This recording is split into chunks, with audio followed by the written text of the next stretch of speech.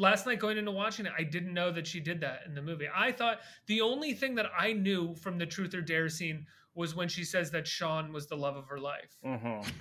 That's the only thing that I had. I don't know why. This is what the other like 8-year-old boys were talking about in your. She says Sean without hesitation. She says Sean Penn is the love of her life. It's gonna blow your mind, she Ricky. Didn't. No, she didn't. No, oh my God. No, I mean, yeah, I had heard about it a million times, you know. But it's funny to watch it because it's just exactly the kind of behavior you can picture being at this party or whatever. And the person who would do something like that, it's like they love attention. Like it's kind of stupid. Everybody's like kind of embarrassed for them, but it's also like fun, you know. And it's like that's who Madonna is at the party, you know. Like this is her. I mean, I will say though about deep throating the bottle, Taylor Swift would never. So I mean.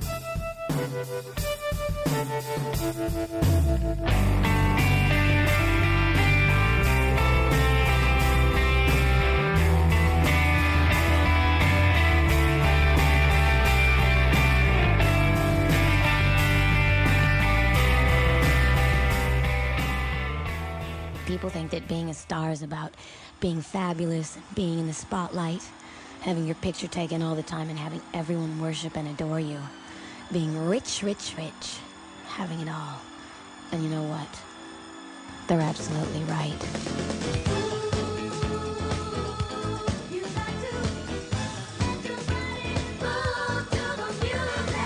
They say that you can't do the master scene tonight, otherwise you'll be arrested. So what's considered master? When you stick your hand in your... I'm so desperate. For what, honey? For some fun. He loves me. He loves me not. Any messages? No messages. He just wants to me. He really cares about me.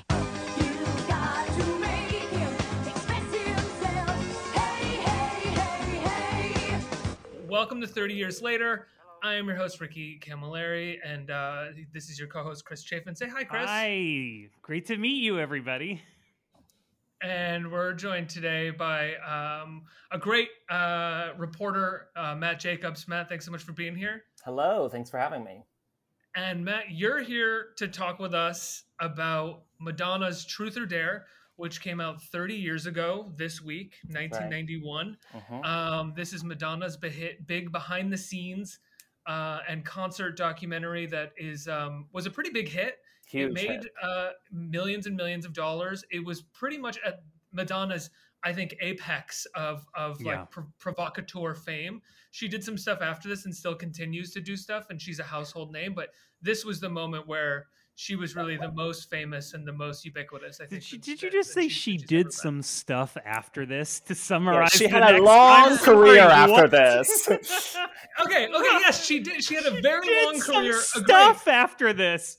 Oh my god! Was anything as provocative as what she did in this moment? Like this is the breakthrough moment, and then everything after was like kind of keeping up with it, or at least like trying to maintain it. It didn't have the same. I don't think it had the same breakthrough as just before this and during this. Well, right after this came actually her most provocative phase, which was Erotica and the Sex Book, when she released a soft-core porn coffee table book that cost $50 and is no longer in print. I actually have a copy that I paid, I think, $300 for on eBay. It came shrink-wrapped. So, and that was a huge, like, critical and commercial like scandal in her life. And then after that, she kind of went in like the spiritual direction and like got into Kabbalah and mysticism and yoga and became a mother. And I was surprised because there's the big moment where she takes her top off on camera, and I was kind of like, I remember that being a huge deal when this came out, and the moment for some reason I thought, what does it matter? She was already in Body of Evidence, but Body of Evidence was 2 years later. It was after that, which I'm shocked by, because there isn't a 90s movie that feels more 1986 than Body of Evidence, I think. Like, Willem Dafoe as a hot leading man, and Madonna kind of treated as like a supporting part. Yes, it's true. Well, it's similar in the Sex Book. I mean, she has the photos of her totally topless. Actually, Barry Brown the editor of Truth or Dare, who I talked to for an oral history that I have of the movie going up on Vulture. It'll probably be up by the time this podcast drops. Actually told me that he tried to cut around the topless scene, assuming that she wouldn't want it to be in there. And she came back to him and was like, why are you cutting around this? Just show it all, of course. So, I mean, I very much like exhibitionist to the max in a time that when not everybody was game for that sort of thing.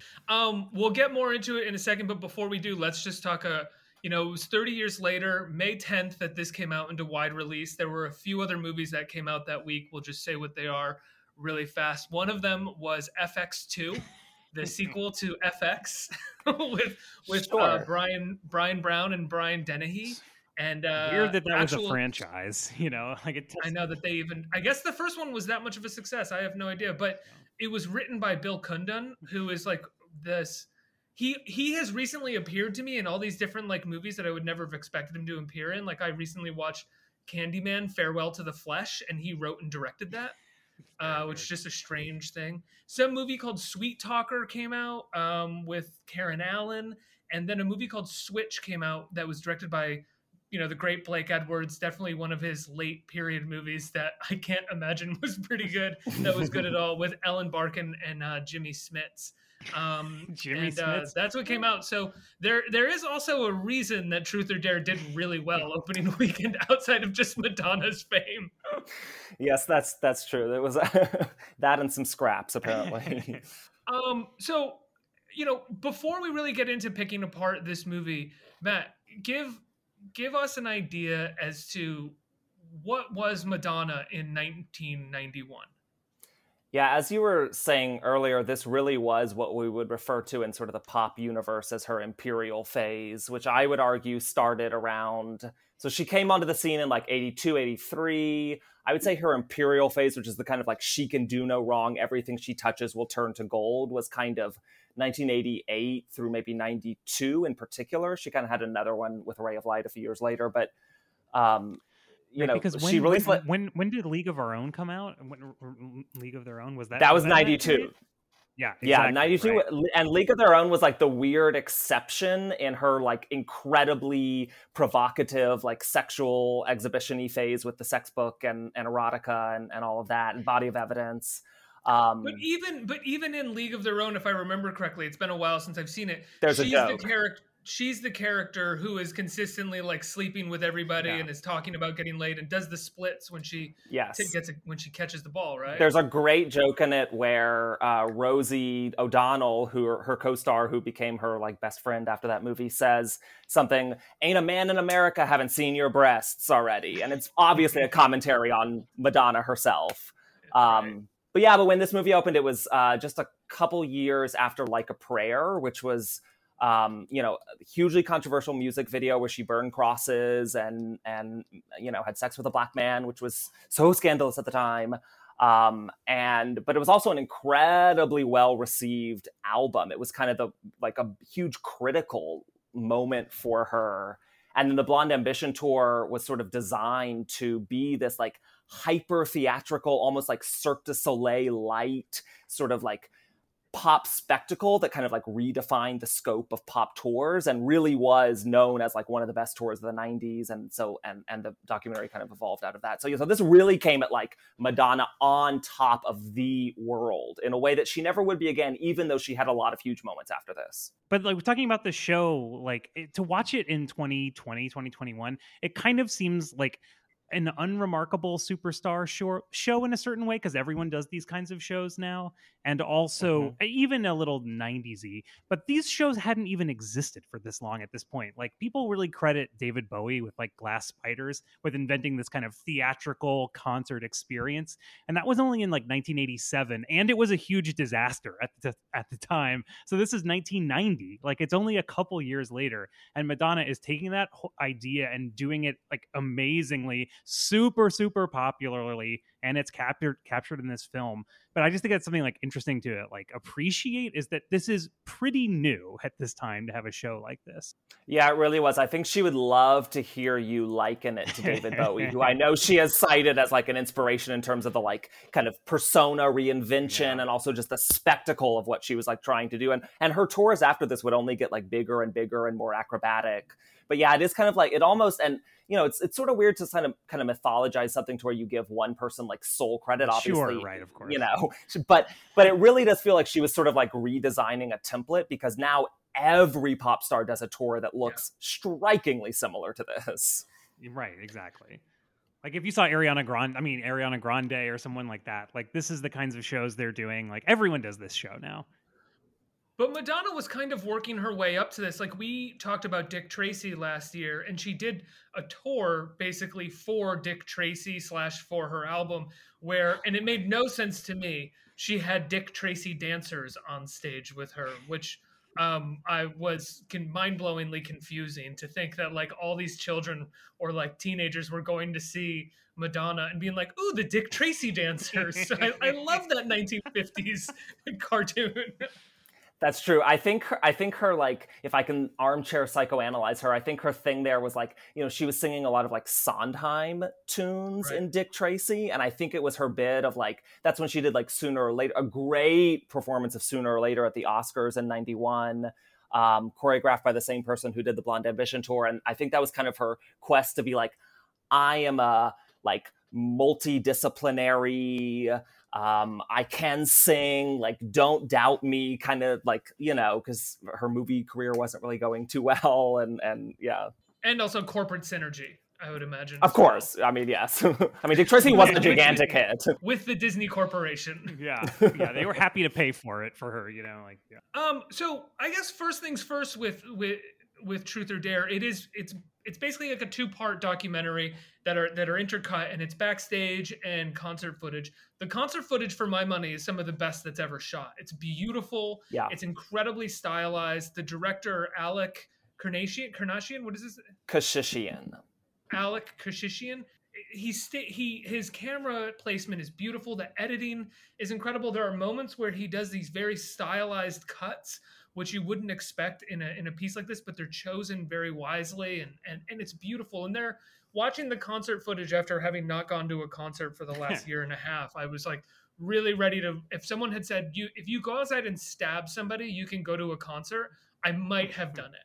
I just haven't been to a concert. I'm dying to go to one, and to see footage of the absolute best possible concert was incredible. But now, I was going to say, to talk about the director for a minute, the legend I've heard is that he got this movie based on his Harvard like thesis film or something. Like, is that true?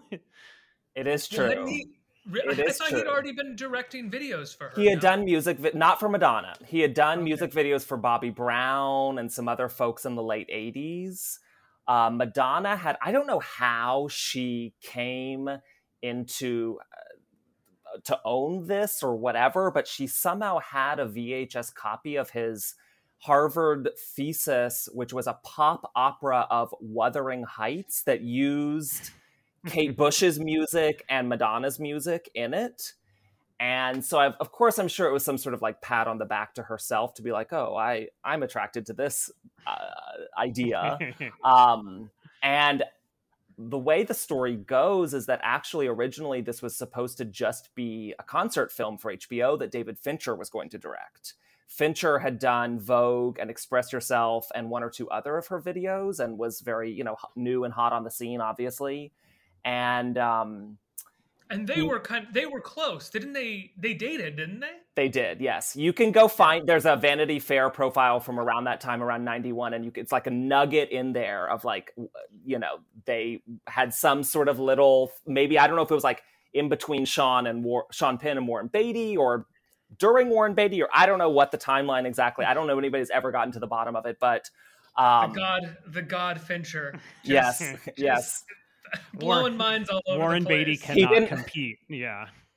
Yeah, he didn't respond to my request for comment, so I didn't get to the bottom of it.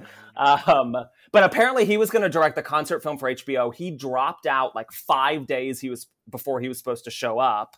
Madonna remembered this pop opera thesis that Alec Kashishian, who was like 24 or something at the time, 26, called him and said, "Can you be in Japan in like where the tour kicks off in like a week?" And he was there, and the rest of it, or so they say, unfolded totally organically. It was, again, he was supposed to do like some B-roll backstage footage to accompany the HBO special, and then at one point went to her and said, "Actually, I think you have a movie here with like all the people who are orbiting around you and the relationships that you have in this high pressure like environment that you're trying to control at every moment." And that's how we got Truth or Dare. So interesting. So and of course, like you're saying about Madonna, she's like, "You're right, I am fascinating. That should be the movie." Yes. You know, the way that they are kind of orbiting around her, yes, but she is also, and this is what I mean when I say the Madonna as Michael Scott, and is that she is forcing them to sort of orbit around her, not just because they have to rehearse and they're choreographing, but because she, and right off the top of the film, she keeps saying, "I'm a mother to them. I feel like a mother to them." And it's like, lady, they work for you. Yeah. Like they have to make you feel like they're actually more parents to you than you are to them, because they pick up your dirty laundry. They do everything for you. But it's this kind of like, laugh at all my jokes. I am extremely funny no matter what, even when I'm just doing not jokes repeatedly. Oh my God. She says "not" so many times. In this like movie. Multiple times. I forgot about that. Multiple times. You're right. She does love not jokes. Yeah. And everybody in the room is like, "Ha ha ha ha." It's so funny, Madge. But like, there's this element of her being, and I think this is sort of what you have to be if you're going to be as successful as Madonna was, like wildly unself-aware in regards to the power that she wields over these people, with the exception of being able to fire them if they piss her off, but consistently like, "Come on, come inside. I want to be a mother to you. I want to hang out with you." No one can say no. No one can be like, "Madonna, I don't want to hang out with you right now. I don't want to laugh at your jokes." And so there's this element of her, in a way, like torturing everybody as their boss. See, and I think she's like hyper self-aware of all those things, and is not that I think she's like or inventing it or orchestrating, but I think she's milking it for all that it's worth. And the fact that, I mean, what Madonna, you know, she said this from before, you know, the second she got famous, is like, all she really ever wanted was to be famous. She just wanted to be a star. So to have created this institution for herself and surrounded her with, you know, interesting. I was rereading Roger Ebert's review of the movie earlier today, and he kind of had a little like sort of theory in it that, you know, obviously she hired these dancers who are all these kind of like misfits. Most of them, like, you know, they're not out to their families. They come from complicated working class backgrounds.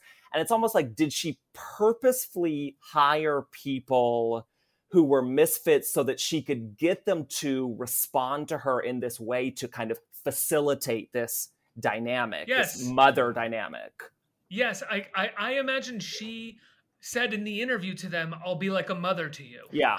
Yeah. Like, and they were like, "Who, you? Oh, I have a mother," but and she's like, "Oh, you have a good relationship with your mom? Oh, we'll have someone else come on then. Don't worry. Like, we'll hire somebody else." She just seems so obsessive about the idea of herself around them versus having actual moment-to-moment relationships with anybody. It seems to be about how the kind of relationship that she wants to cultivate versus what it could be.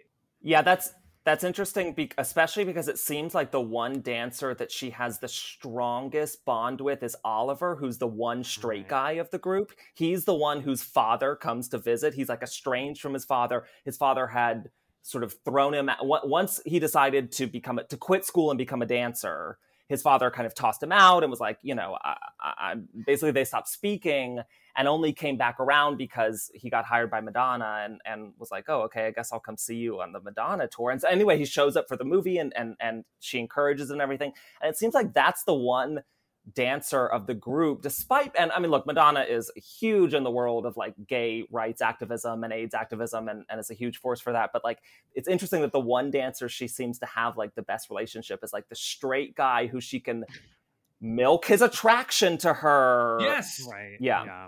There's a bottomless need in her. Yeah. I think. I mean, yes, it is her movie, so therefore she is the star and everybody is orbiting around her. But that also seems to be the way that she operates within her life. It's her movie, and everybody is a supporting part in it, right? So, I mean, that makes sense if you're just watching the movie. Like, on the face of it, it's about her. But the way that she acts with everybody is that they only matter in reference to her. Like, I would be shocked if she asked anybody anything about themselves that wasn't in relationship to her. You know, every question would be like, how are you doing on our tour? Yes. How are you doing with this song? You know, like, how is your relationship with your mother? I'm kind of like your mother, right? like everything would be like a pause and then about her. Well, I mean, not to jump ahead too much, Ricky, but I know that one of the things you really want to talk about is this scene where is it the hair and makeup woman who gets sexually assaulted, and Madonna's reaction, he's telling Madonna about being sexually assaulted. Madonna's reaction first is to laugh and then to say, well, you probably just told them you were on the Madonna tour and they wanted to fuck with you. To blame her. To blame her. And making it about herself, you know, it's like Matt, you say uncomfortable. I underscore borderline evil. They say this guy tells Madonna that this woman woke up bleeding from her rectum because she was sexually assaulted, and Madonna fucking laughs. She just goes like, and then blames her for it. Yeah, and then says, "Oh, I just imagined she was out like running her fucking mouth and telling people she was on our tour and working at the Ritz-Carlton, and so this happened to her." And then it cuts to this woman, and she's like, clearly shaken. And she's standing there, you know, and she's just like, nothing. She's crying. She's like, nothing is like this has ever happened to me before. Out of the movie after that, never comes up again. And you never see Madonna talking to her. You never see anybody comforting this woman. Oh my God. As like, it's, and for someone who considers herself motherly to everybody, and there was like a Pitchfork review of the movie from 2020 where they talked about this, and it's like her relationship with the gay men is possibly motherly, you could say that, but her relationship to the women is far more flawed, and this is a very clear example of that. And I wouldn't even consider this flawed. I would consider this heartless. Yeah. I don't believe that you don't remember things like that. How could Sharon not know what happened to her? She said that she thinks someone drugged her. She said that she was at the club dancing. The next thing she knew is that she woke up in her room nude, and her stuff was stolen, and she went to the bathroom and her butt was bleeding. I'm sorry, I'm laughing. That's all she remembers. She said she wasn't drinking last night. She had a cranberry juice, and that's all she had. And the next thing she knew, she drugged her ass. All I can think of is that she started talking about how she was on tour with me. She's staying at the Ritz-Carlton. And those guys, whoever they were, got it in their mind that they were gonna fuck with her. I never thought that something like that would happen to me. I was fine. Yeah, no, I absolutely agree. It is a cringing moment that would never make it into a movie unquestioned today. Imagine if you watched a fucking documentary about Lorde or Taylor Swift, and they were like, Taylor, Megan, your hair and makeup person for the last, months, years, was raped last night in a hotel room. And Taylor Swift was like, Taylor Swift canceled forever, rightly so. Canceled forever, gone. No way. And I don't even think we can look back at that moment and say, well, hindsight's 2020, different time. Is that an example of a different time? It's just Madonna's like, she's a real tough kid from the streets. This is just her everyday world. She's encountered this situation a million times. It's like if you were, you're telling a bank robber, I got pinched, she's like, oh yeah, I know what that's about. I want to say, like, I'm not trying to bash Madonna. I love this period of Madonna and some of the stuff afterwards. but this period specifically and before, I truly love, and the concert footage is a marvel, and she's an incredible performer and rightfully an icon. But that I found that moment so shocking, and I'm surprised that it isn't brought up routinely. Yeah. Like, just like isn't clipped out and put on Twitter routinely when Madonna's name comes up, because that happens with everybody now. You know, it comes up and people are like, oh, by the way, this time Madonna did this in 1991. Like, why are you celebrating this monster? I mean, Ricky, we should just start that with our Twitter accounts like today, and then to promote this episode, you know? You're 100% right, and I'm going to put this audio clip of us coming up with the idea over it. Just it's embedded on Know Your Meme like forever, you know? But what do you take away from a moment like that with an icon like this? Well, and especially she's somebody who is a survivor of rape herself and has come to use the word rape in very liberal ways over the years, or let me say very loose ways over the years. There was a actually quite positive cover story in the New York Times Magazine written in 2019 when her most recent album came out by Vanessa Grigoriadis. And I don't know. I can only read it. I don't know how to say it. Great writer. And amazing writer.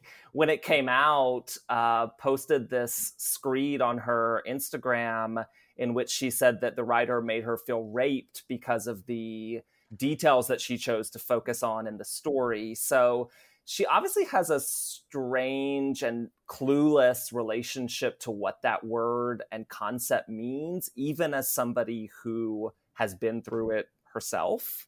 There is outside of even just this moment, there is like a celebrity cluelessness to her within the documentary that feels like it became like very obvious parody just a couple years later.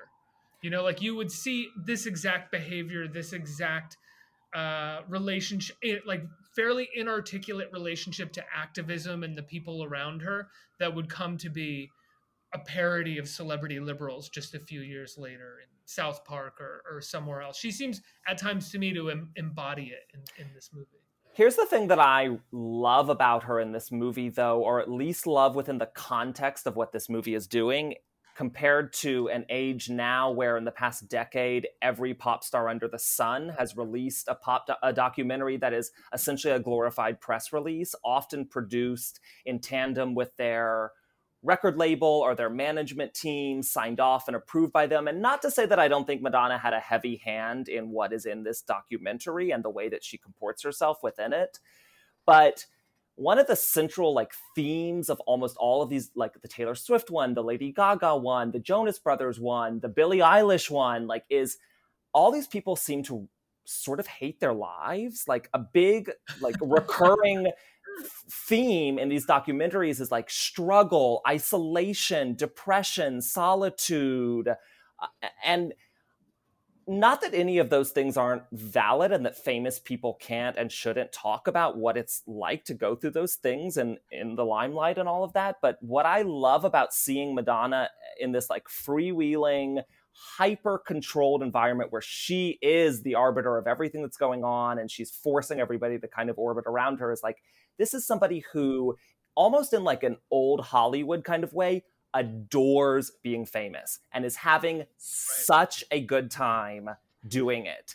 And based on the dancers that I've spoken to over the years and the people in her life, everybody around her seems to be having fun with her too, aside from maybe her makeup artist who got raped one night. But I just think it's a pretty big aside. Yes, it is a stark contrast to the imagery that is put out by pop stars today, and I just revel in getting to see Madonna in that element when everybody today seems super resistant to it and really married to the whole stars, they're just like us, they have struggles too thesis that is so ubiquitous in culture right now.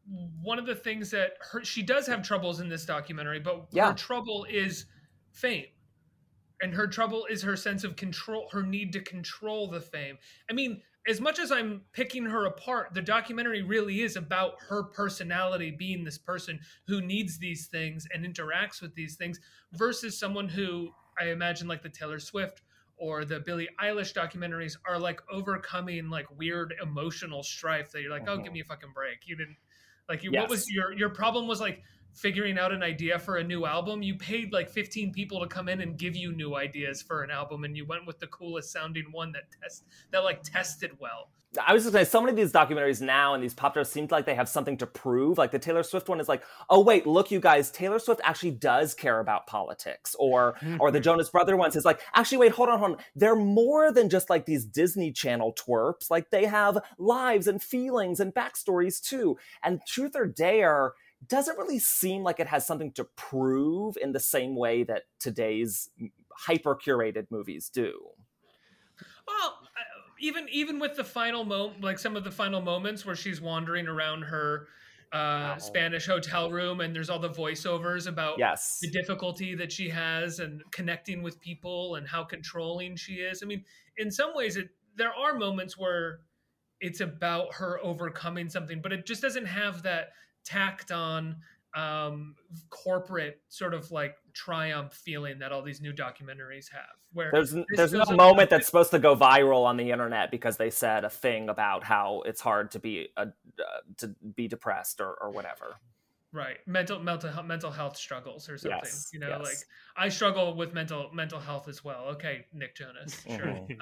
Or like a shot of them like on in the canyons or something, like looking over the city of Los Angeles and like, contemplating their life and their career while some kind of triumphant music ascends in the background. Yeah. None of that. Well, I mean, it is interesting because it's like, I mean, obviously there had been music documentaries, kind of like this before. Like they talk about Rattle and Hum being a big flop, and like that was sort of a reason people were worried about this movie. But it so predates reality TV. Like this is before no one wanted to see Bono's tits, Chris. Right. That is true. But it was before the first season of The Real World even. So like, I think this movie really benefits from the way that people are being phony in it is the way they are genuinely phony in their real lives to the other people they interact with. They're not being like reality TV people. Exactly. And obviously Madonna's like playing it up for the camera or whatever. But that's one of the things I really love about it is getting to see her be this like manipulative, famous person around everyone that she meets, getting everything that she can from them, and like being a brat. Like I love how bratty she is in this movie. There's this famous scene where she meets Kevin Costner and he's wearing like a turtleneck and shoulder pads and tells her her show was real neat, and she goes like bleh, ugh. She gags in response. It's the best. I love that. I love that stuff. I love it. You would never see a pop star or any celebrity, almost any celebrity, talk about another celebrity that way. And then today. You know what's interesting? Like there was a documentary about The National that the singer of The National, his brother made it. And it was definitely one of the more revealing, they're not pop stars, revealing like rock docs in recent years, because it was about the younger brother's struggle with having an older brother that he's incredibly jealous of, that is extremely famous. But there's a scene where John Krasinski and his wife, forgive me for forgetting John Krasinski's wife's name. Emily Blunt, the more famous of the two, whose name I forgot for some reason. The two of them come back to meet Matt Berringer, the singer of The National, and the younger brother's sitting there, and he's like, does something like annoying, and then in the following scene, the older brother is like, you can't fucking do that in front of, like, with me. Like, I'm meeting people, and if you're gonna be back here with me, you have to be cool. And that was like an extremely revealing moment, I felt, for like the singer of like what's supposed to be like a band with integrity yelling at his younger brother for embarrassing him in front of John fucking in front of Jim from The Office. Like, I'm at work. Do you understand? That's the last time I remember something like that. No, I mean, it's just fantastic to see. I love watching her, all the stuff you're saying about her being like manipulative to people and whatever. Like, I agree with Matt. Like, I think she's just like having a great time, and she just at all times is trying to keep the mood light, and everybody's like joking around, and she's trying to keep everything like, and it is like, if you've ever done any kind of performing arts thing, I mean, this is what performing arts people are like, right? This thing where you're like hugging each other all the time, and like there's an extreme high school drama club yes, vibe exactly. to the whole thing. And Madonna Definitely. too, you have to think, is like 32, and all these people are like 20 to 22, and so she is also trying to like still be this person, you know, the like 20-year-old version of her that like goes to clubs and is like, oh, it doesn't really have any concerns or whatever. I personally loved all this stuff. I think Madonna's amazing, and I really just loved watching her get to be like a big famous brat. Like, it was so much fun. It's so, and I don't think you would ever see it these days, like we keep saying.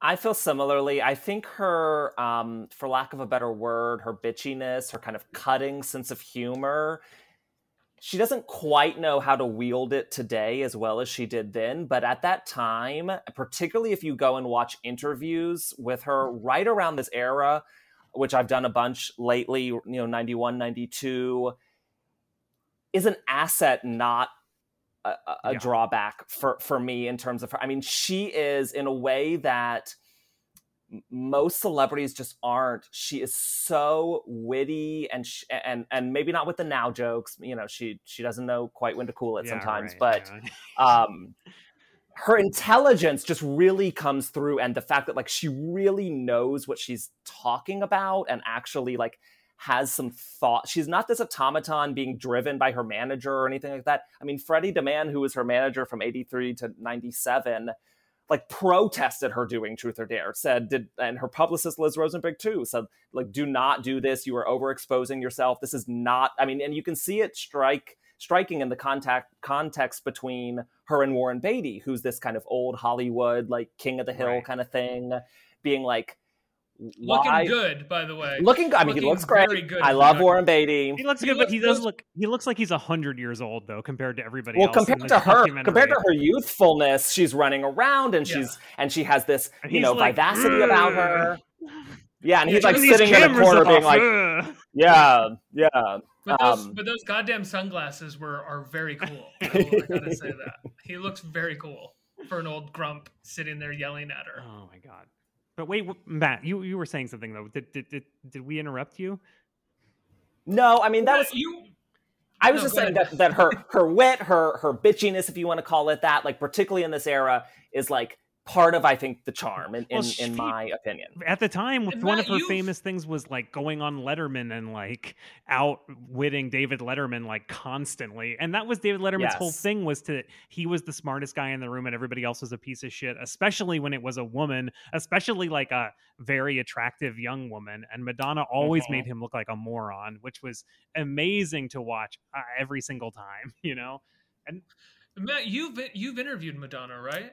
I did interview her in 2015 when she released Rebel Heart, her second most recent album. I was alone in a room with her for half an hour, and it was as intimidating as you might think it is. She is just as icy, and I mean, it's the kind of thing that you almost, you know, even as a journalist and both like a lifelong Madonna fan, I still am kind of like, I don't know, was this really the experience that I needed to have, is to like sit in a room and have Madonna be like icy, even though I love it so much and respect her so much for it. And for like that, just the, before everybody wanted to be famous, to be able to just be like, I love being famous, was sort of this like, just this great thing to watch. But it is a little different when you sit across. It was rebellious, the same right? Couch. It was yes.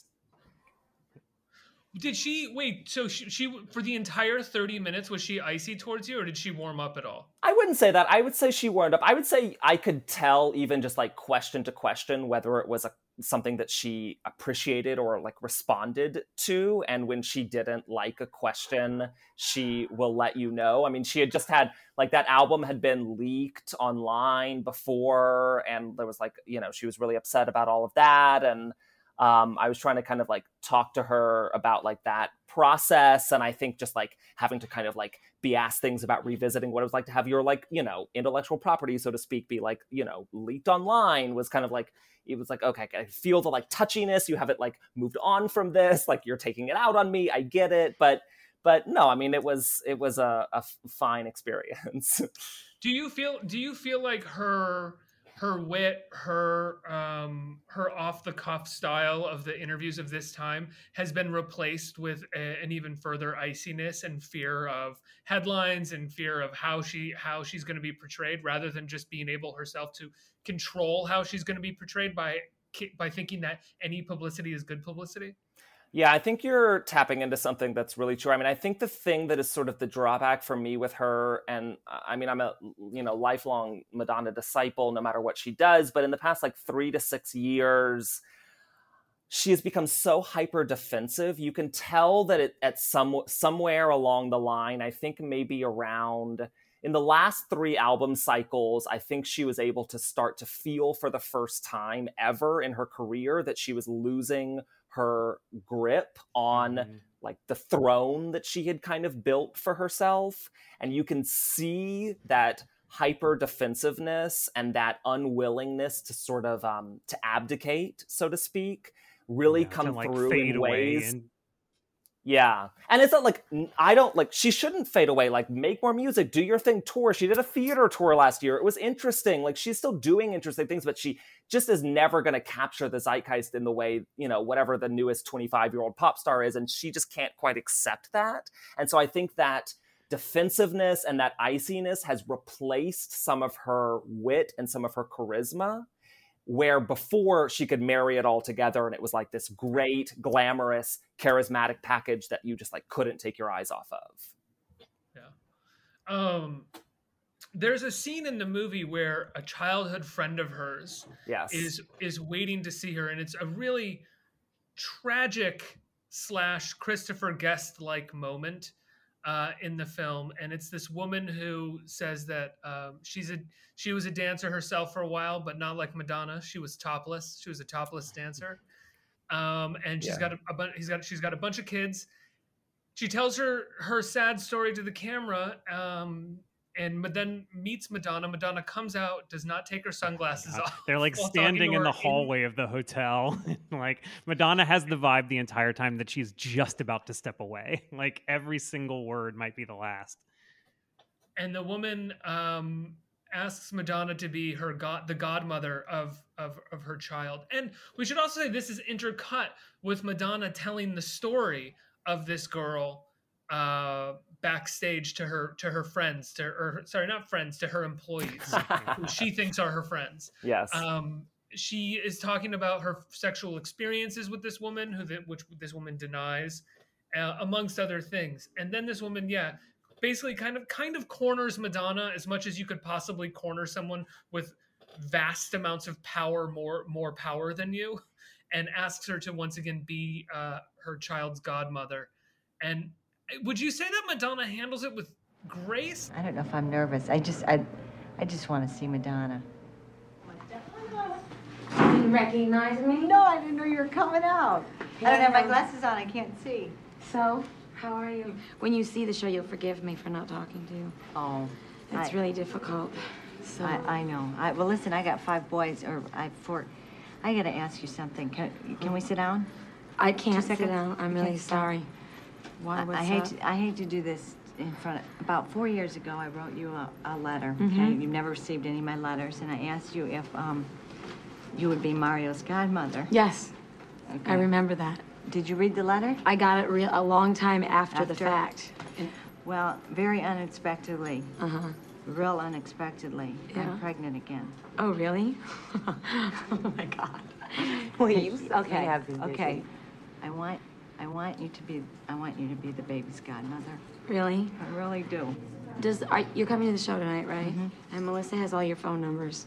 I know this is too rushed of a situation. I'm really flattered that you're asking me, but I have to think about it. Okay. Okay. But that's really sweet of you. It has nothing to do with religion or anything. I know. It has to do with spirituality. Do I get to decide on the name? Okay. As long as it's the same as yours. Okay. Except that's why you've got to bless this child. Please bless this child and say she Well, I would needs a bless girl. it anyways. She needs a girl. All right. Have a girl, Moira.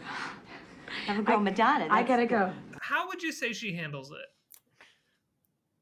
That is enough. I would say after ranking with a big gap in between after the makeup artist sexual assault thing, that would be the next most uncomfortable moment in the documentary. We should also, you might have said this at one point, Ricky, this is a childhood friend of Madonna's who they grew up together. So it's not some random person showing up. My gathering, I didn't ask Alec Kashishian in my reporting for this, but I had read, I think at some point, that he did surprise her with this, that she didn't know that it was coming.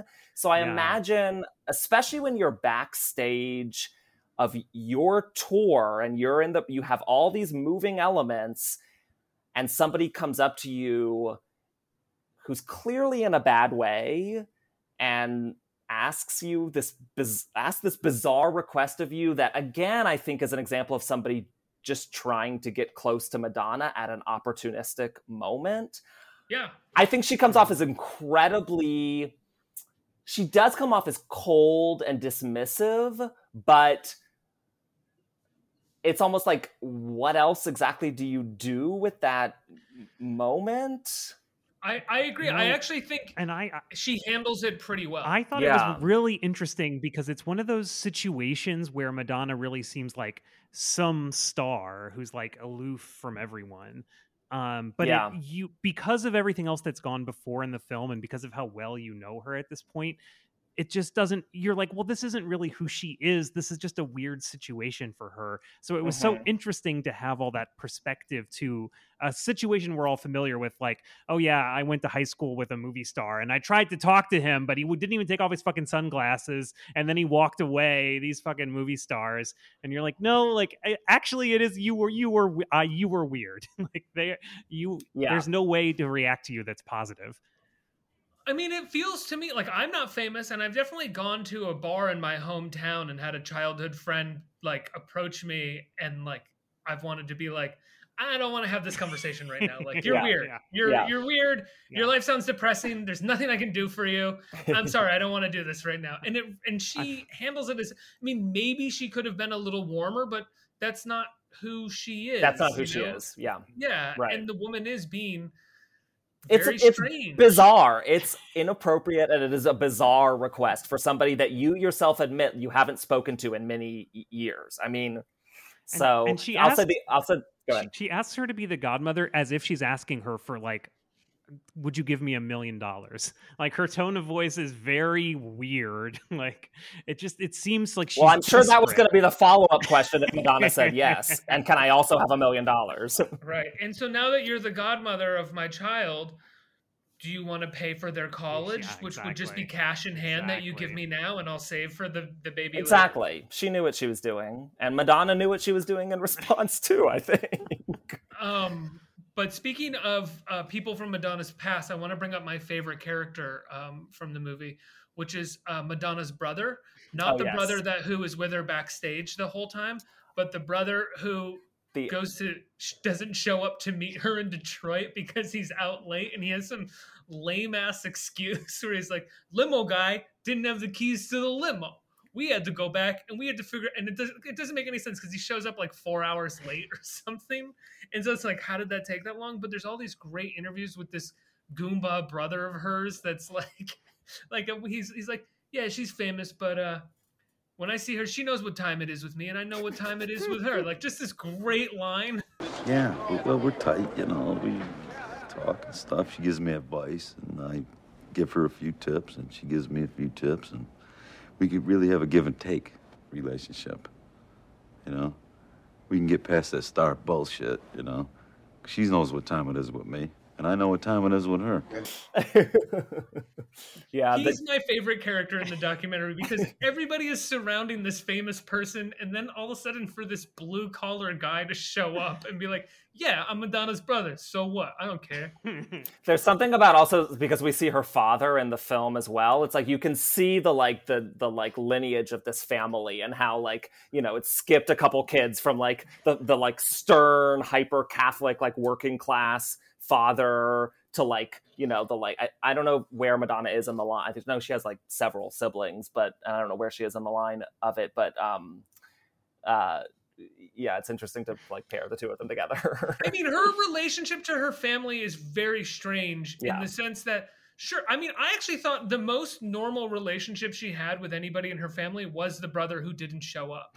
Like that to me seems like a very normal relationship. It's like, ah, shit, I fucked up. I went to the bar and got drunk. I didn't show up to my sister's little get together at the hotel. I know my sister was doing her singing thing. I was supposed to go say hi. I don't know. Yeah, like whereas the dad, she like brings him up on stage, and then she immediately is like, "Do you think my dad's gonna kill me for that?" So like, it clearly wasn't really about singing "Happy Birthday" to her dad. It was about giving the audience like a personal moment, an intimate personal moment with her, and the dad had to kind of be along for the ride. And then the other brother, who is, what is he, like her, kind of like her personal assistant in a way? He was the art director on the tour, actually. Yeah. Oh, wow. Yeah. I just thought he was kind of like a great art director. I think he was a personal assistant. There's like a scene where they go to their mother's grave. Yes. And she puts on this show for the camera where she cuddles the grave. That is the funniest thing in the whole movie, definitely. She uses the gravestone as a pillow and lays down contemplatively. And the other brother is like standing at a tree just kind of watching this, and it's like, oh god. Like you can feel him like groaning while his sister puts on this performance in front of the camera, but he can't say anything because she fucking pays him. Right? So like the only person who can not show up for her, who can be a real brother, is the guy who fucks up, but doesn't care. The only one where the relationship isn't like a tug of war of like, what do I get from you and what do you get from me? Interestingly, you guys should watch, if you haven't ever seen it, you can find it on YouTube. Julie Brown, the comedian, did for Showtime a parody of Truth or Dare in which she portrays Madonna. It's called Medusa Dare to Be Truthful, and it is hilarious. And she imitates the cemetery scene, except instead of a mother figure, she's going to visit her dead dog. And it just really pokes holes at the ridiculousness of like the whole conceit of like, apparently Alec Kashishian had like mic'd the site beforehand and like set up cameras afar, and the rest of it just like unfolded according to whatever Madonna thought she wanted to do in the moment. And just to like see just the satire of it in Julie Brown's special is just wonderful. Well, it's weird to say, it's strange to satirize something that is already clearly a joke, because I thought Madonna was joking the whole time. I didn't think that she was sincerely. I think she is. I think it's a sincere performance for the camera. I was going to say the exact same thing. I think it is totally sincere. I mean, she's always been. I mean, her mother's death has always been kind of the animating event of her life. Yeah. She's written about it. She talks about it still to this day as like the thing that, you know, whatever. And it also goes hand in hand with the whole, like, now she's being the mother figure in Truth or Dare. Like, it's a very like kind of clean narrative for her. So I do think the like emotion is genuine, but in the sense that like she knows there are cameras observing her and she needs to give it a show. I'll tell you the other scene that makes me, it's funny and harmless compared to the others that we're referencing, but the other scene that makes me a little uncomfortable is the one with Antonio Banderas' wife. Oh yes, of course. Yeah. So this is the scene where Pedro Almodovar is throwing a party or a dinner for Madonna and her people, and Antonio Banderas, who she's so attracted to, has been invited to the party, and she realizes shortly before that he's married, and basically makes a very naked attempt to poach Antonio Banderas from his wife while she is sitting right there next to him. And it's just one of those things that's like, this is a fun celebrity snapshot. Okay, whatever, these ridiculous Hollywood people doing their thing, but like, it's just also very cringing to sit there and watch and think about like Antonio Banderas' wife. Well, and it's even worse. It's even worse supposedly in real life. Like Almodovar wrote an article about it last year where he said basically like Madonna moved Antonio Banderas' wife to this table all the way across the room. And actually Antonio Banderas didn't even speak English at the time, but still Madonna is trying so hard to hit on him, and like, it seems awful. It seems truly awful. Yeah. She seems aware of how awful she's being, though. I think so. I agree. Fun. It's like fun for her, you know.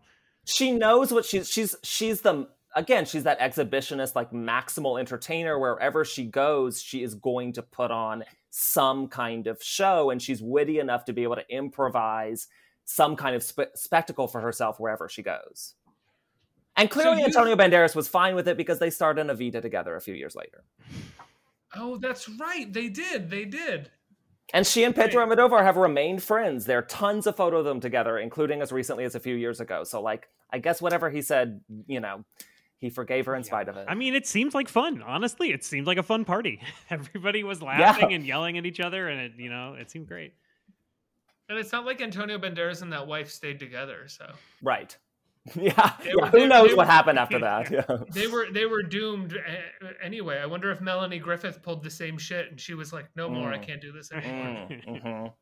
This is something, again, a lot of times on this show we're talking about things where I personally don't have direct experience of this. But one of the things I read about this movie that was a huge deal is that, its depiction of homosexuality, it's like pretty groundbreaking in a lot of ways for a movie that's like very, very mainstream, to have this kind of casual depiction of, gay men in America in 1990, 1991, like just living their lives and like joking around and reading the newspaper and like laughing with each other. And that has a depiction of a pride parade, which also at the time was like pretty unusual. Right. And so if you're a gay man of a certain age, like this was really influential on so many people, because as a young person living anywhere in America, getting to see this in this movie, to feel like, oh, like these are real people, like there are real people like this, like I can be like this. This was like hugely influential to culture. But isn't the gay pride parade, and I could be wrong, and if I am, I'll cut this question, but isn't the pride parade footage intercut with the three dancers making fun of Oliver? Or am I mixing it up? Like, it's intercut with a story of is someone telling a story? Is it Oliver telling that homophobic story? Is that so? It is intercut with Oliver standing up in the hotel window, looking down on the parade and making. I don't remember off the top of my head what he says, but it's very clear, even earlier than that in the film, that Oliver has never met gay people, is very much like the straight guy outlier, and is very uncomfortable around them. And so he is up in the window looking down. And again, I don't remember what he says, but it's very clear that he doesn't really understand what he's looking at. And I think over the course of the film, he, like, you can see him progressively becoming more comfortable around the guys, around the gay men. And I think that's another kind of component of this. Like, you saw in real time, like somebody realized that these were humans who have childhoods and the same, stories that he does. And so I think that was part of that like revolutionary aspect. And we should also note this came out the same year as Paris is Burning. So it was like Truth or Dare and Paris is Burning, like kind of back to back, was just like so just kind of seminal. Except Oliver gets up and walks away during the angrily storms out of the He Truth does. or Dare scene. You're right. Yeah. But there's also this sense of with Oliver where he's getting comfortable with it, but at the same time, Madonna seems to be solely attracted to men for sexual relationships who are outside of the ones that she cultivates in her career and in friendship. Like Warren Beatty couldn't be further from the kind of lifestyle that she's living on this tour. Sean Penn, I imagine, similarly could have very little interest in pop stardom. They seem to be men who have a kind of disdain. Why? Because like I think she wants to be the interesting one, like she wants to be the one that's shining and like vivacious, and then they're having to deal with her, and she's feeding them in this certain way, and there's a push and pull there, and usually it ends up that she leaves, that it doesn't, or they break up, it doesn't work out, but I think that's must be a dynamic that she likes. But I mean, speaking of like the men that she's with, there's this whole subplot too, that like there's a tabloid story that she has sex with Oliver, and the movie is kind of investigates that a little bit and leaves it a little ambiguous. There's lots of shots of Oliver looking kind of like wounded when Madonna is like hanging out in bed with people or kissing somebody and like walking away. So like, Matt, I would like to ask you as a Truth or Dare expert, do you think they actually had sex? I don't know.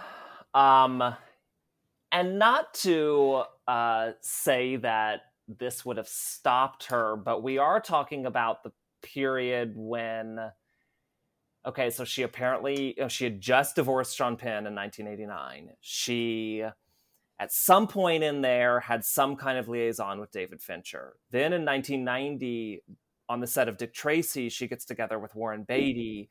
They're together through shortly before the time this movie comes out. At what point does she have time for any more? But, you know, not to say that you know, there weren't arrangements or carefree attitudes on her part. I don't know. I don't have the answer to this question. And I think it is highly possible, but I don't know. Warren Beatty's comments towards her in the film, do you view him as an asshole, or do you enjoy his cantankerous attitude towards her fame? It seemed like mostly jealousy to me. Yeah, I mean, as we were saying, like that kind of vivacity and that youthfulness that she has is like such a stark contrast for him. I mean, I don't see him as an asshole. I think he really doesn't understand what she's doing. I think, you know, as we're saying, like, this is relatively unprecedented. I mean, there was Don't Look Back and Rattle and Hum and a couple things, but like, you didn't have like these documentaries about famous people coming out left and right. And Warren Beatty comes from an era when like Mystique was the ultimate like throttle behind stardom. And so he's operating according to this rule book that is slowly kind of becoming outdated and would very quickly become outdated with the rise of reality TV and social media, as we've been saying. So I think it's sort of charming, their back and forth, and the way that she kind of needles him. And yeah, that kind of like, I mean, he's just such a grump. And I mean, he was 53 or 4 at the time. She's like in her late 20s, early 30s. Like, I mean, they're just a world apart. And I think that like gap is really what you're seeing in like their interactions, even though they seem to have a pretty good relationship, all things said. I think they're also a world apart. And I think the time period was very far apart for masculinity's approach to pop, like female centered pop music. Like, I just don't think it was actually that okay to be a straight man in 1989, 1990, and to be like, I love Madonna. You know, it was just a very different time. So I bet he didn't have much respect for her art. I bet just in the same way that Kevin Costner came in and said that was neat. Yeah. You know, he just like not emotionally allowed to like Madonna. Whereas we are in a different time now where I think, you know, men can be kind of like, the new Taylor Swift album is amazing. I really love Folklore in 1989. And, right. You know, I saw Lorde twice or something, you know, like that's actually me. I saw Lorde twice, but I do think totally get it. I do think it's a very different time in terms of how men can approach pop music like that, where I mean, he just couldn't. He's a product of the rock and roll era in more ways than one. He's a product of old Hollywood and, you know, these kind of aggro ideas about, you know, pop artistry and I mean, you know, which carried on until the late 2000s or later, I guess. Though Madonna, I mean, and you can speak to this, I feel like Madonna was kind of a bridge there simply because of what she was doing with her shows and how the kind of conversations her art was provoking. Well, and her ubiquity. I mean, even, you know, I mean, this is sort of a cliched idea that like pop careers kind of get recycled after, you know, within a decade at most. You're lucky to last that long. And I mean, very few of the women, Janet Jackson maybe as the big exception, who were doing what Madonna did, which was to put on a show and do music videos and create a persona that was about dance and theater. And it wasn't just like the girl with the guitar on the stage or the woman with, you know, the Whitney Houston kind of pipes, which would always be, you know, respected in a way that some, you know, Michael Jackson and Prince and men could do this thing and get praised and beloved for it. But there weren't really a whole lot of people who did what Madonna was doing at the time other than Janet and like really stuck around. So that like, it almost kind of became like, you kind of had to buy into her at a certain point because clearly she wasn't going to go anywhere. She wasn't going to stop. Mm-hmm. And I mean, it's interesting. You were talking about the way she found the director, which is that like, you know, she happened to have this tape somehow and brought this guy in. And I think that's been one of the genius things Madonna has done, like well into the 2000s, is to like vacuum up what's going on in culture and turn it into a Madonna product. You know, take like the best weird producer from, you know, Berlin or London or whatever, and have them make a song that's a Madonna song. And then it's like a huge hit. So in a way, she's like this kind of factory corporation that existed for decades, like, you know, identifying talent everywhere in the world in pop music, which made it, you know, hard to ignore. And you wouldn't really want to ignore it because it was like a great opportunity for these people. And it was so exciting if you were a fan of theirs before that, or even if you just learned about them from Madonna and then got to dive into their work afterwards. Like someone like Mirwais is like, obviously I'm thinking of like, Mirwais, right. It's amazing, right? Like it's what a great talent and what an interesting relationship. And like, I think that's one of the things she's a real genius at. Yeah, she has an incredible ear for producers. I mean, this is somebody who, you know, Nile Rodgers produced her second album. Shep Pettibone, Patrick Leonard, William Orbit, who was this underground nobody until Madonna plucked him out for Ray of Light and made the best album of her career in 1998. I mean, so she's always had that ear. I think she's lost it a little bit in the most recent years. But even still, I think people don't give her credit for making music that doesn't sound like it just fits into whatever everybody else is doing on the radio or on Spotify or whatever, you know, the delivery system is now. I don't think she gets nearly enough credit for her producing talent and her like eye for talent. Well, I guess what we talked about her relationship to sex and being, I've used the word provocateur or being provocative at the time. And there is this moment where she's in Toronto, which she refers to as the fascist state of Toronto. Yeah.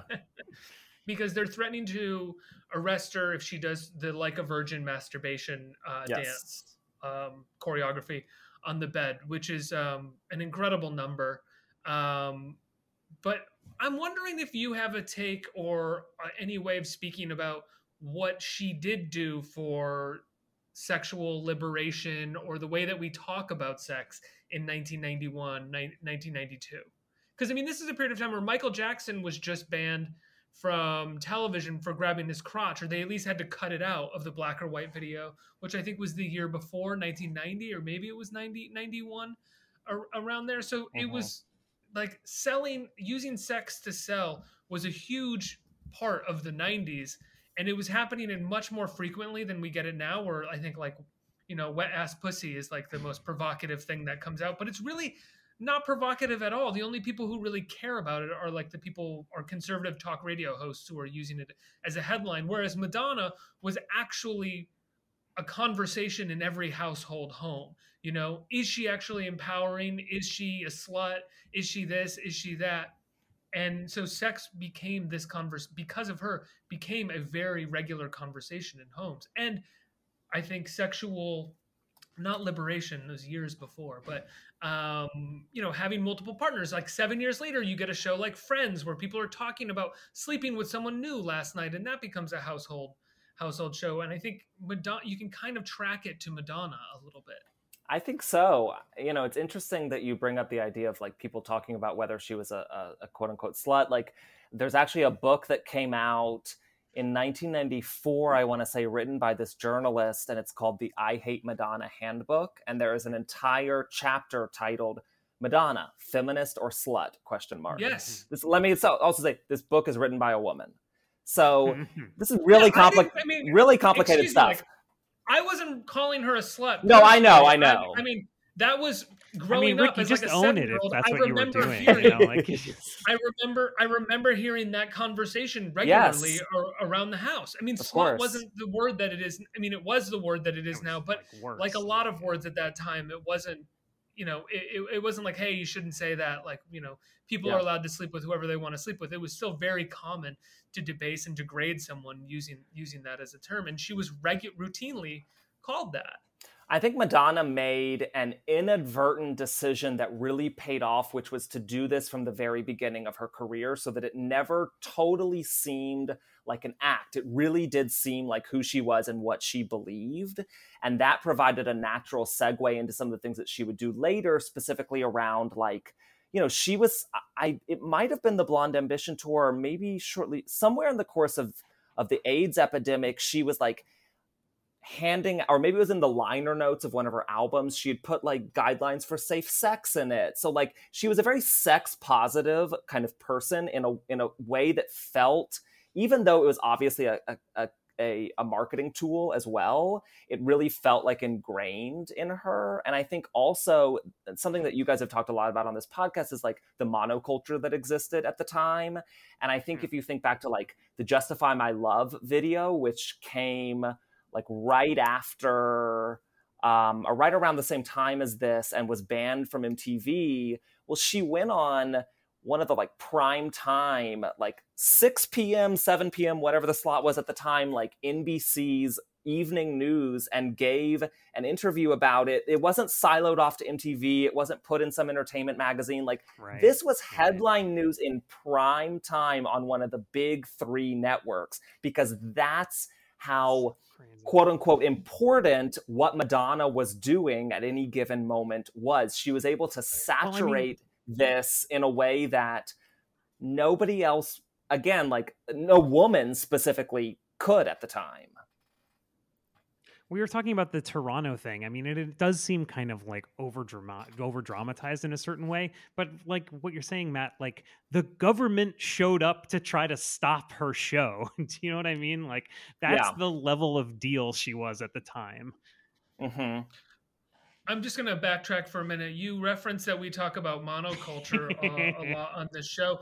Matt, are you a regular listener to 30 Years Later? I have listened to 30 Years Later, yes. I'm also I will like absorb anything I can about just like the evolution of the monoculture and where we are in this sad moment of pop culture, Ricky, that we're in. I can't believe you're such a nerd. You brought it up during the show. Like we're just supposed to text about it afterwards. I noticed too, but I was playing it cool. Oh, I don't play it cool. Also, I do think like you could choose any episode and like press play at a random moment, and there's a good possibility we would be talking about. We're like the monoculture used to exist. I swear. I can't say that I've listened to every episode you guys have put out, and yet every episode that I have listened to, I think contains some kind of discourse about the monoculture. Yeah. It's impossible to ignore when you're talking about 1990, 91. Yeah, of course. Like you can, I mean, Taylor Swift is probably inarguably the biggest pop star right now. Definitely. And you could go into many homes in America and find people who've never heard Taylor Swift. Mm-hmm. Yeah, I think so. Like, I think so. I don't think it would be that hard. I think they'd be like, oh, I think I know a song by her. I don't really know though. Whereas in 1991, I don't think you could find a home that didn't know Like a Virgin or didn't know Vogue. I mean, everybody had seen the video or was doing the thing from Vogue that she was doing and referencing it. I mean, she was, because there was also that period of time where everything became parodied very quickly, right? And you had years of parody based off of one thing that was popular before. Because we didn't burn out on it after a day of memes about it. Yeah, like Vogue parodies. There was like SNL, 5 years of Vogue parodies at least, you know? Yeah. Right. You'd have the SNL sketch, the Mad TV sketch, and then there'd be like the Naked Gun movie about it like 2 years later, and then Plump Fiction or some other like straight to video parody movie that did Madonna in it as well. So you couldn't escape something like Madonna. Well, and she transcended, I mean, what is the opening scene of Reservoir Dogs but a long discussion about when Madonna was at her hottest, in which music video. Like Quentin Tarantino's who would, later, collaborate with her, like scripted a scene about Madonna. Like she just transcended. And in Pulp Fiction. Where she keeps saying like, I want to have a little pot belly like Madonna in Lucky Star. Yes. So the movie opened in May 1991 in the US and premiered. Oh, we can also talk about the Harvey Weinstein of it all because he did distribute this movie. It opened on May 10th, 1991. 5 days later, it had a midnight screening at the Cannes Film Festival. And apparently Sean Penn had a movie premiering at Cannes that year. And after seeing, he had gone to a screening of Truth or Dare, and afterward he tracked down Alec Kashishian, the director, and went up to him and said, dude, you really captured her. You got her perfectly. So call back to Sean Penn saying that this is apparently the Madonna that he knew too. But yeah, Harvey Weinstein did distribute this movie, and apparently had some kind attempted to kiss Madonna at one point, and she pushed him away and said, "You smell like a fucking ashtray." I'm the Sean Penn story. I'm surprised at, because as you were leading up to what Sean Penn said, I was pretty sure it was going to be something like, you either take out her scene about me, or I'm going to punch you in the goddamn face. I thought it was going to be that too. I thought it was going to be like, listen to me, you piece of shit.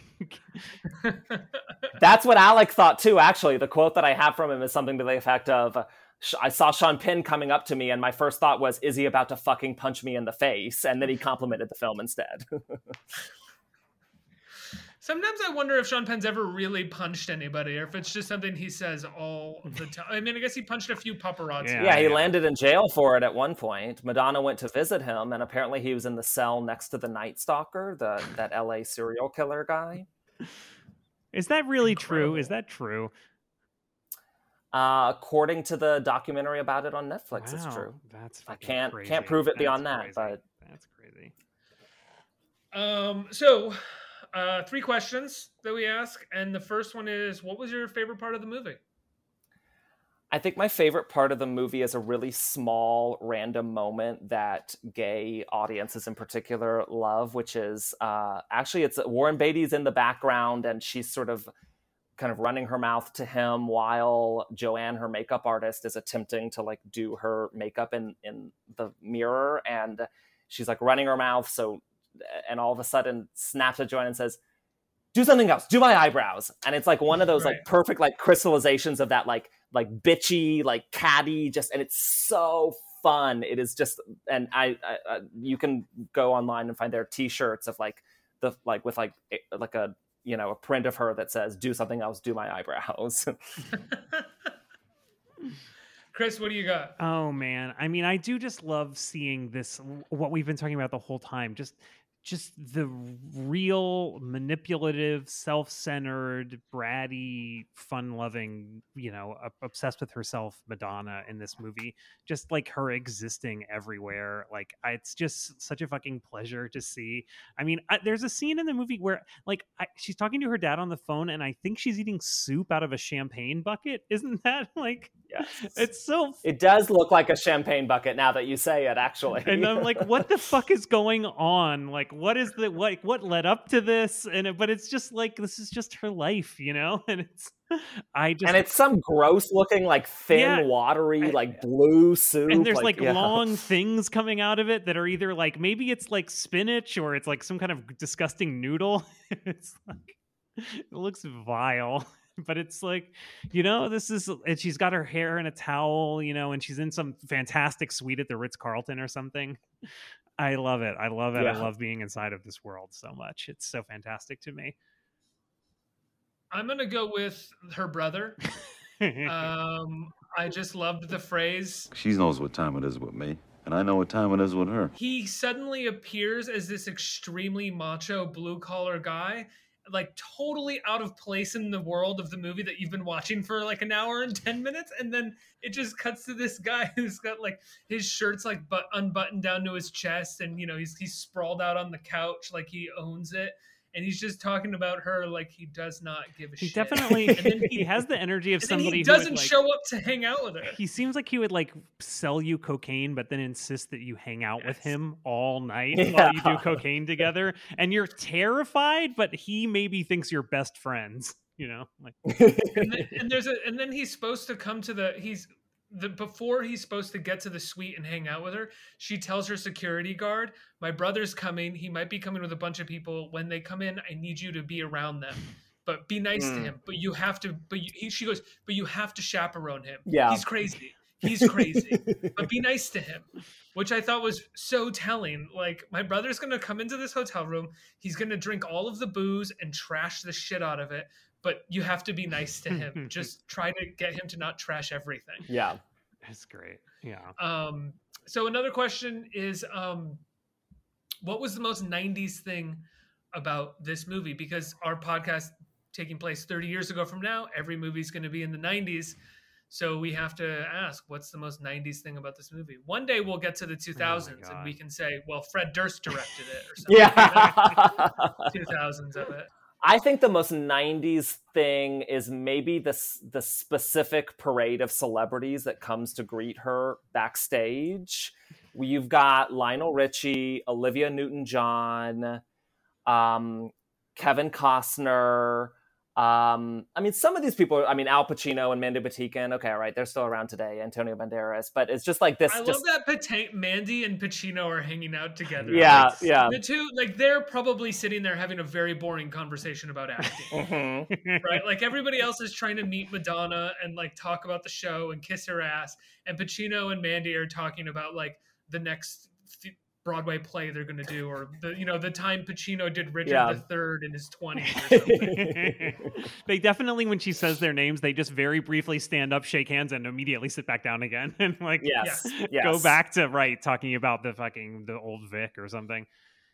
But I will say the celebrities that you just mentioned, with the exception of Pacino and Patinkin, are very 80s celebrities. Yeah. Olivia Newton-John, Lionel Richie. Kevin Costner's very 90s. The 90s were kind of Costner's decade.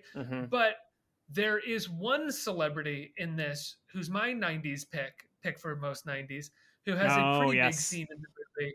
Sandra Bernhard. Yes. Oh, of course. Yes. And as much as she had moments in the 80s, the 90s were really Sandra Bernhard's time. And they were great friends for a long time. Not anymore, but they were. Oh, really? Yeah. I actually don't. They've talked about it I actually don't think anybody knows the full story of their falling out, but Sandra Bernhard has talked about it recently. She didn't want to talk for my oral history. I think she's done commenting on Madonna, but yeah, they did have some kind of falling out at some point. But that also, Madonna tends to fall out with most of her friends. Gwyneth Paltrow, like, they've all fallen out at some point. Except for Rosie O'Donnell. Well, yeah, that makes sense to me. Yeah. To like totally insane people who can be supportive, and like the only two people who could possibly understand each other. Like, no matter what behavior one of them is describing to the other one, they're just like, yeah, of course you did the right thing. Of course. Yeah. Madonna calls Rosie and she's like, Rosie, I'm going to do an Instagram video in a tub of like milk and flowers, and I'm going to say it's for the victims of the most recent mass shooting. And Rosie O'Donnell's like, Madge, I love it. I think that's a great idea. So, Chris, what was your 90s answer? Oh, my God. I mean, well, I think this is the tricky thing about this.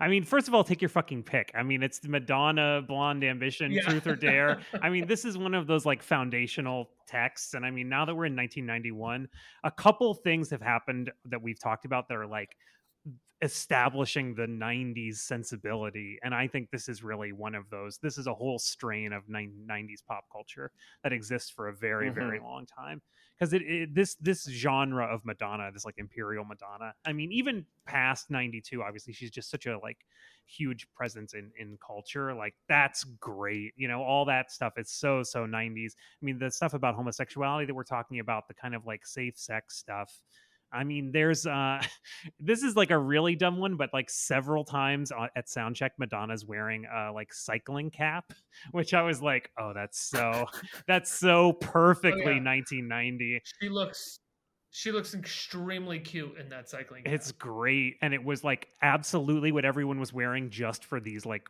16 months, like it's perfect that she's wearing this cycling cap.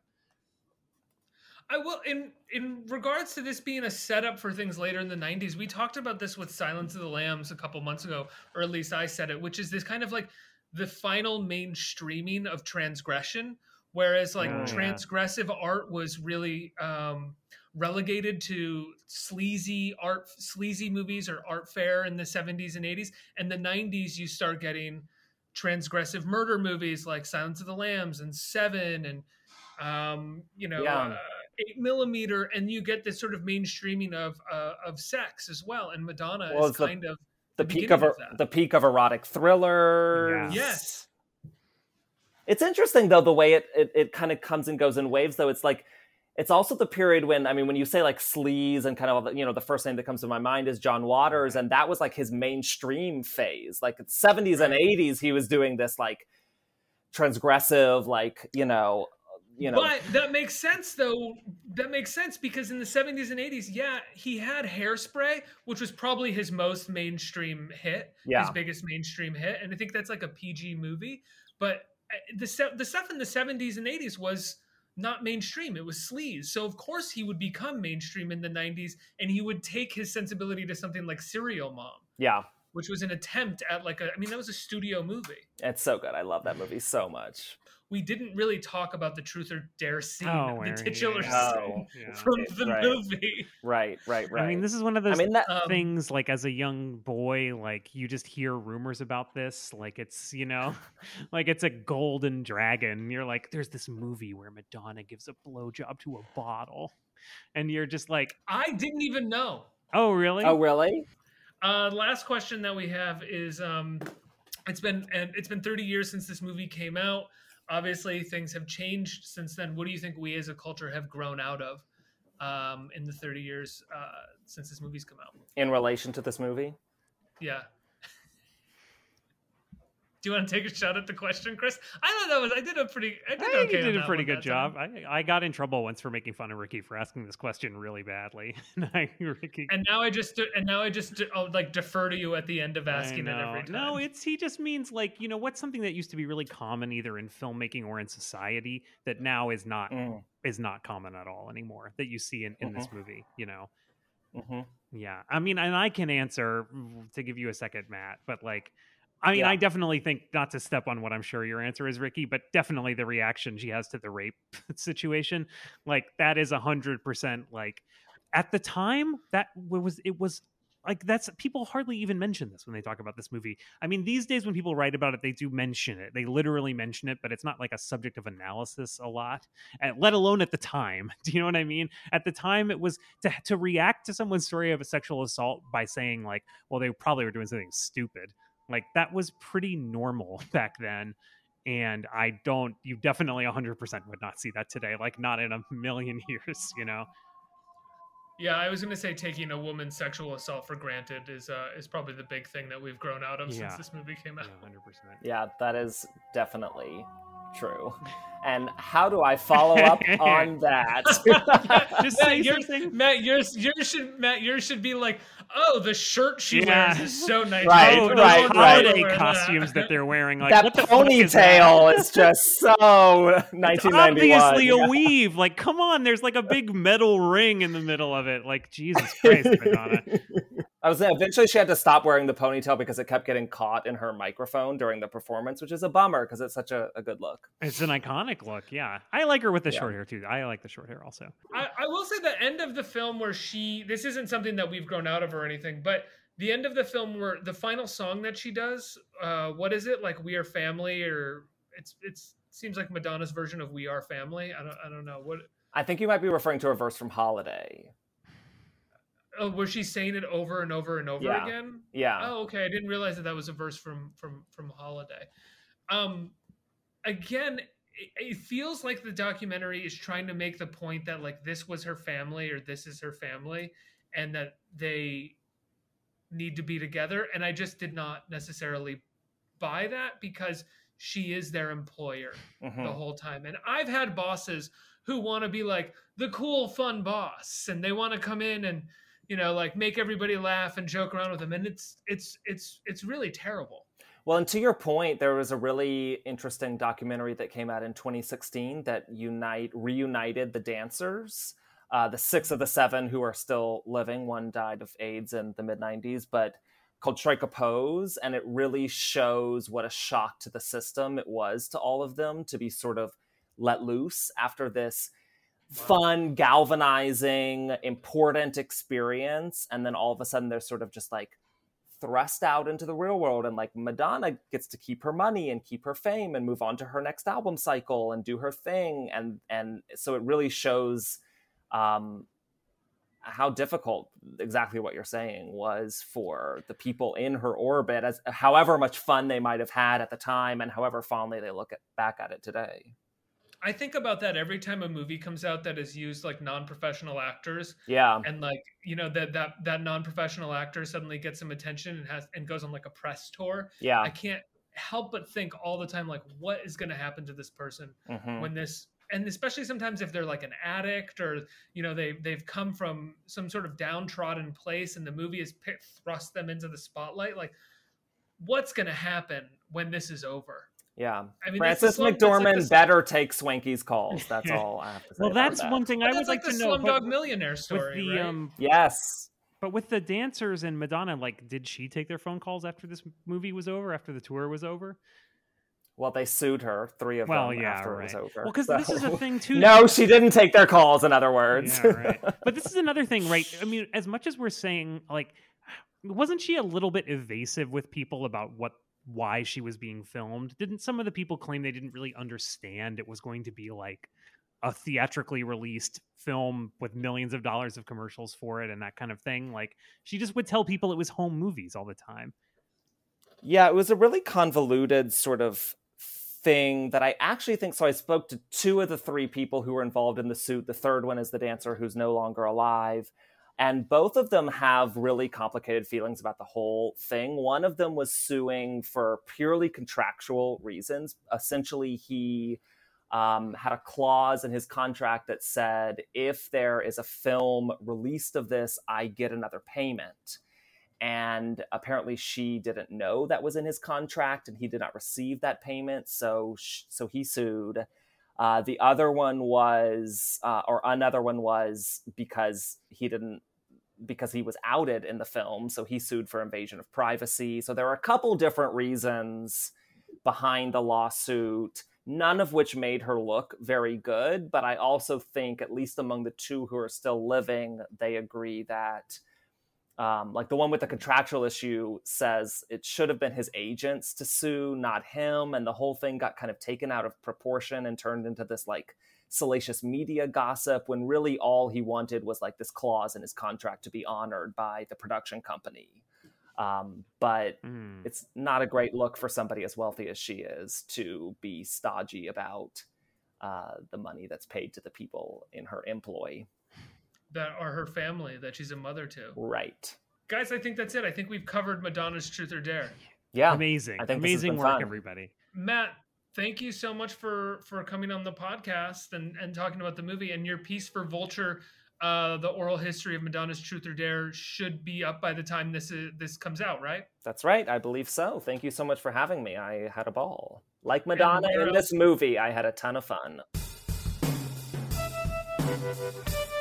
Thank you.